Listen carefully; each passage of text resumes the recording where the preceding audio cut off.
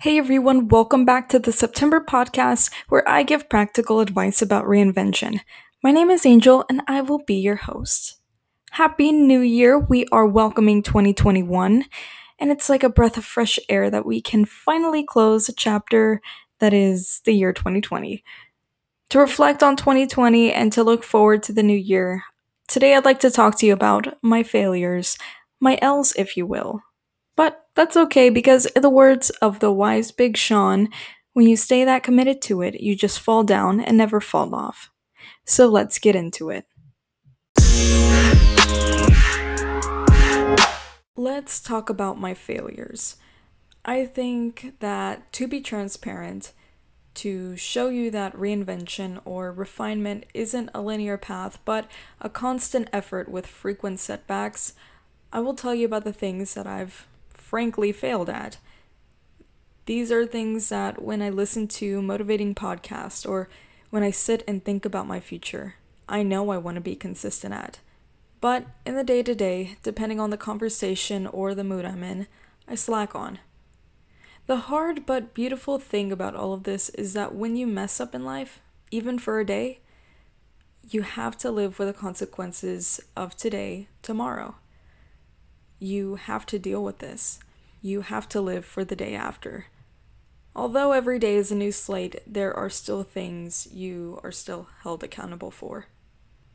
So, without further ado, these are the L's of my reinvention process.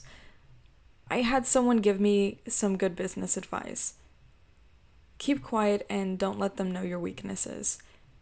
This means exactly what it means. Keep quiet and really don't say too much because you might end up with your foot in your mouth. And don't give all your weaknesses away. You can never know who's listening. And typical Virgo, it sounds like this is to have your walls up and your guard up. And it is. But there's nothing wrong with that. This is to protect your energy because not everyone has good intentions. Now, as easy as I say this, this is somewhere where I've failed. I, for a while, had been a stay-at-home mom where my conversation was limited to my baby or about my baby. And I love my baby, but I needed some kind of stimulation beyond that. I read books, listened to podcasts, tried to get outside, but true adult to adult conversation was scarce. Conversation about me as an individual instead of me as a mom. Knowing this job I have is the first job I've had in a couple years. This job I am around people my age, and I got comfortable quickly with the people around me. I wanted to walk in and be this awesome single mom doing her thing, clock in, do my work, clock out, and leave. And I did. I am doing that to an extent. But me being the new person, everyone gave me a lot of attention. I knew this would fade, but when I went from an attention deprived life to a surplus, I can say I didn't know how to handle that with grace. You know, it doesn't help I'm also a storyteller by nature. I remember in college I would be outside with my group on the benches and I'd put my foot up on the bench and tell crazy stories about my life or whatever it was that was on my mind. So, what can I do moving forward? Well, there's a lot of things. Sometimes it takes time to settle down. For me, I know that the shininess of me being new at work has worn off and I can wholly focus on my work. People don't bother me as much and therefore I cannot talk as much. Thank you. I can also take a second or two before I answer to edit myself. And that seems more discipline-based, or I can turn the conversation back on the other person, asking them about their family, about their weekend. You see, everyone's favorite subject is themselves, so if you have a hard time making friends, make the conversation about them. Other options are keeping a journal, getting a therapist, to be real, and being upfront with your coworkers about the urge to socialize so that they can help you keep accountable and stay on track. The next thing I feel like I dropped the ball on recently is about keeping good company and setting the tone. When you keep good company, you are selecting the people around you to influence your energy, to influence you in some way. For everyone around you, good company and strangers alike, you have to set the tone. This is a two-part process of selecting your people and setting the tone. The tone is kind of like boundaries, but for energy, for how people interact with you. This is training them in a way for how to address you with jokes, with attitude, with topics of conversation. I did this in the beginning really well. You can say something to the effect of, I would feel it'd be more appropriate if we talk about something else, or just change the subject entirely. If they don't take the hint, or if they tell you, don't change the subject, say you don't want to talk about that subject. If they insist, excuse yourself. I've found myself in that situation, and I don't care if someone's trying to flirt or if someone's trying to argue, I set the tone for the conversation. This is standing up for yourself. It may take some practice, and I'm not very good yet on saying no, but after some time I've been more firm with how I can stand up for myself. Recently, I've let jokes slide here and there because I didn't want to seem prude in the moment, but I would later regret it. I've let people in, giving people a second chance who don't darn deserve it. But thankfully now I can recognize when they're trying to pull the same tricks. And all I can do is just let them go and think about how I wasted my time letting them back in. See, some of these things we do are just out of habit. Like the people we've talked to for close to 10 years who we know is toxic. But it's familiar, it's habit.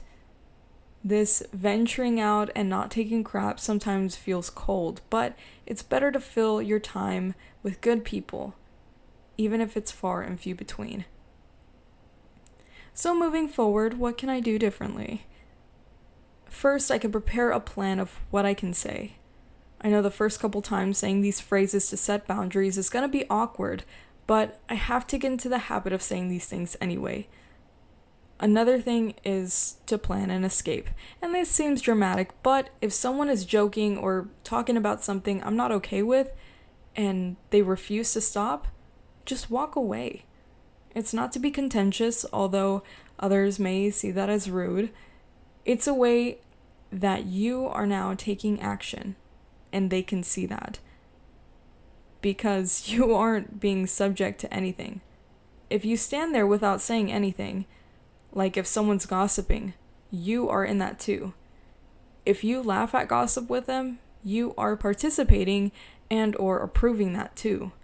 And so those are my tips on that. I guess most dream of where they would like to be in a year or 2 years. But when the time comes, do you go for it? I guess this section of today's episode is a letter to myself. When people dream, some dream about what others tell them to dream. We've covered that in a previous episode. And some dream without knowing their full potential.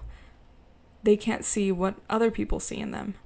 And when someone else brings another bigger, sizable, and scary dream in front of them, that person may turn it down because they don't believe that dream is for them, or there's no way they can do that. I'll give you an example. When I applied for the company I currently work at, I applied as a designer. I made sure to make a good impression. This would be my first job as a designer, which would be great, as I am studying interior design. However, I got a call that they wanted to do a second interview, and I was determined to get that job. When I walked in and sat down, I was told there wasn't a designer job available. They wanted me in a different department, the pro team, one that worked with contractors. It made sense because I had owned a construction company, but I was crushed. I felt like a deflated balloon, and I'm pretty sure my interviewer, who was my soon-to-be manager, saw the defeat in my face from behind my mask. Throughout the interview, I mentioned that I had building and design experience, I was an interior design student, and then something happened. He cut me off by holding a finger up as he proceeded to take out his wallet. The card he handed me read, Director at Large for the American Society of Interior Designers for this region. This was someone I needed to network with and impress.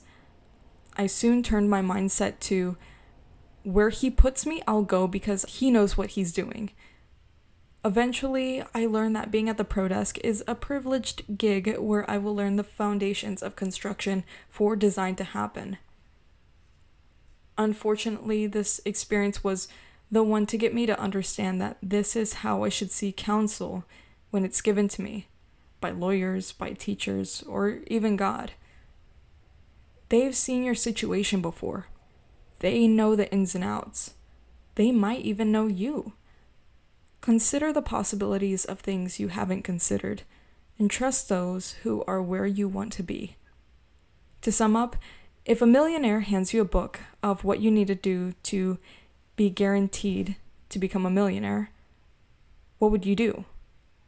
You would probably read it. If what you read seems too much, would you still pursue being a millionaire? Would you try to figure it out your own way?